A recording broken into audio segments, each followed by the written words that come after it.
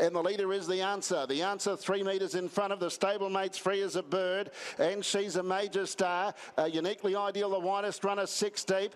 Coming around the final turn, though, The Answer's 5 metres clear of Free as a Bird. 28.4 for the third quarter. It's The Answer in front, clear of Free as a Bird. Uniquely Ideal not in it, but it's all The Answer, though. 100 left to travel. The question was out there, and you've got The Answer. This is a good filly. She races clear in the last little bit to win by 10. The Answer first has beaten Free as a Bird. Soho Vespel in third, a photo fourth.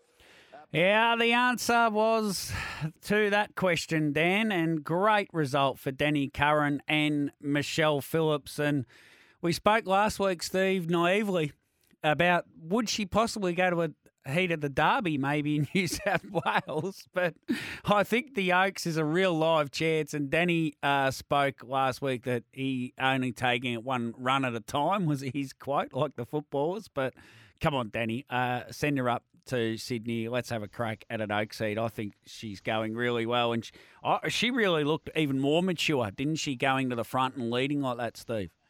Yeah, she was a bit green out in front, though. You see, every time she was coming up towards the finishing post, Michelle had to give her a couple little whacks just to try and get the mind on the job. And then half wanted to duck out the gate just past the finishing post every time as well. Yeah, and even at the finish, you can see Michelle, she was well out in front and she was cruising, but she just put a couple on her bum to smarten her up at just coming to the line because she started looking at it. So, that sort of tells you this horse has still got plenty of improvement there. Yeah. The way she's been savaging the line from behind, you think, wow, she's a lovely little sit sprinter, but she showed there Saturday night she's pretty tough, but had a nice run out in front, 46.1 lead time, 31.72, 30.87, but 28.49, 27.2 home, really nice last half there, and 55.7, so whatever she does now, she'll just keep improving, I believe, off that run, because as I said, she's still a little bit green and a little bit sort of wayward, but racing will be her best friend. And great result for Danny. You go back to Ruski, who he would have got in the late 90s, early 2000s. She had 6 foals for 4 winners, including Manasseh Sky. So she was a pretty good producer, Ruski. And then only one of those was a filly, and that was Brewski. Brewski had 4 foals for 3 winners, and they were the fillies. Bodacious Fury, who won 6 races, Mia from Memphis, who won 8, and Bailey Burrow, who won 3. And Bodacious Fury goes to the breeding barn, and she's had 2 foals for 2 winners, and the answer is the second of those. So it didn't happen overnight either, if that makes sense. It's been a family they've been breeding from for over 20 years, and he's had a lot of good horses, Danny, a lot more than people realise, and I didn't realise either till I did the research into him last week, and he used to get him sort of going, win a couple of races with him, and then Andrew Peace used to say, rightio, send them down, and he would win a lot of races with those horses. So I wonder if Andy Peace is watching this and seeing Danny Curran win with a filly like The Answer and thinking to himself, oh, I wish she was around in the 90s.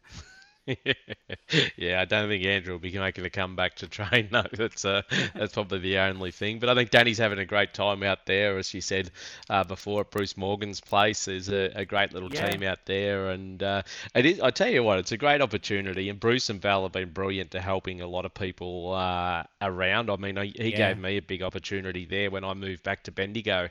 I was looking for stables, and he let me stable out there when I got Indigo Bay, and Bruce sort of helped me a lot getting that horse on track with his shoeing and things like that. So people don't realise how much help is actually out there, and a bloke like Bruce Morgan, as much as he has enjoyment training winners, he enjoys every moment of the guys at his property winning races too. So I'm sure Bruce would have got a real thrill out of that as well. And when Danny said that Bruce actually really liked her, well, and Bruce is one good judge of a mare, that's for sure. So I hope he does have a go at the Oaks, because this little filly, she's certainly going to improve off racing, and I think putting her in the deep end isn't going to hurt her at all. Yeah, I agree. Fraser, but when they dash home like that, they so often become pegs dominated, don't they? So they were the 3 off the pegs.